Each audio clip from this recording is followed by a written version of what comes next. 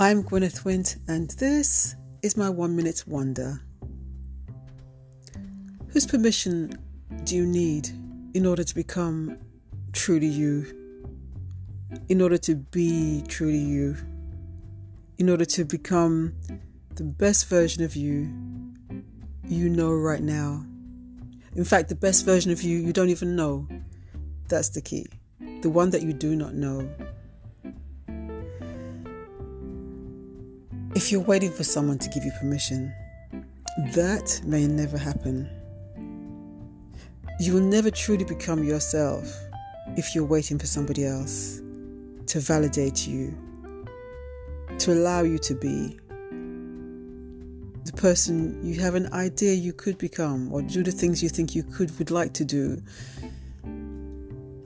People stop you for lots of reasons. Often it's the people who are closest to us or our teachers.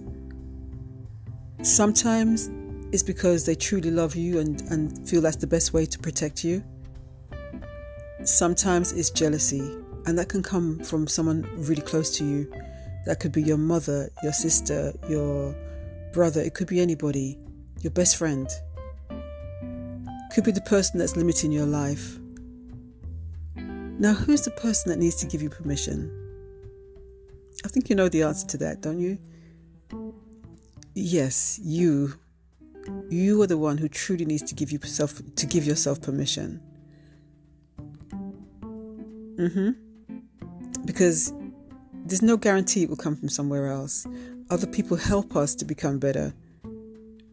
Whether that's a negative feedback or positive feedback, you can use it either way. It's just recognizing what you're seeing and knowing that unless you take action, nothing's going to happen. You can think about it all day long, but you've got to do something. And when you take that first step, it opens the doors to many others. And it's a breath of fresh air. So until the next time, consider that. Whose permission do you need to become the next version of who you choose to be, or who you're going to explore? Nothing's forever. You can always change your mind. I'm Gwyneth Wint, and that was my 1 minute wonder.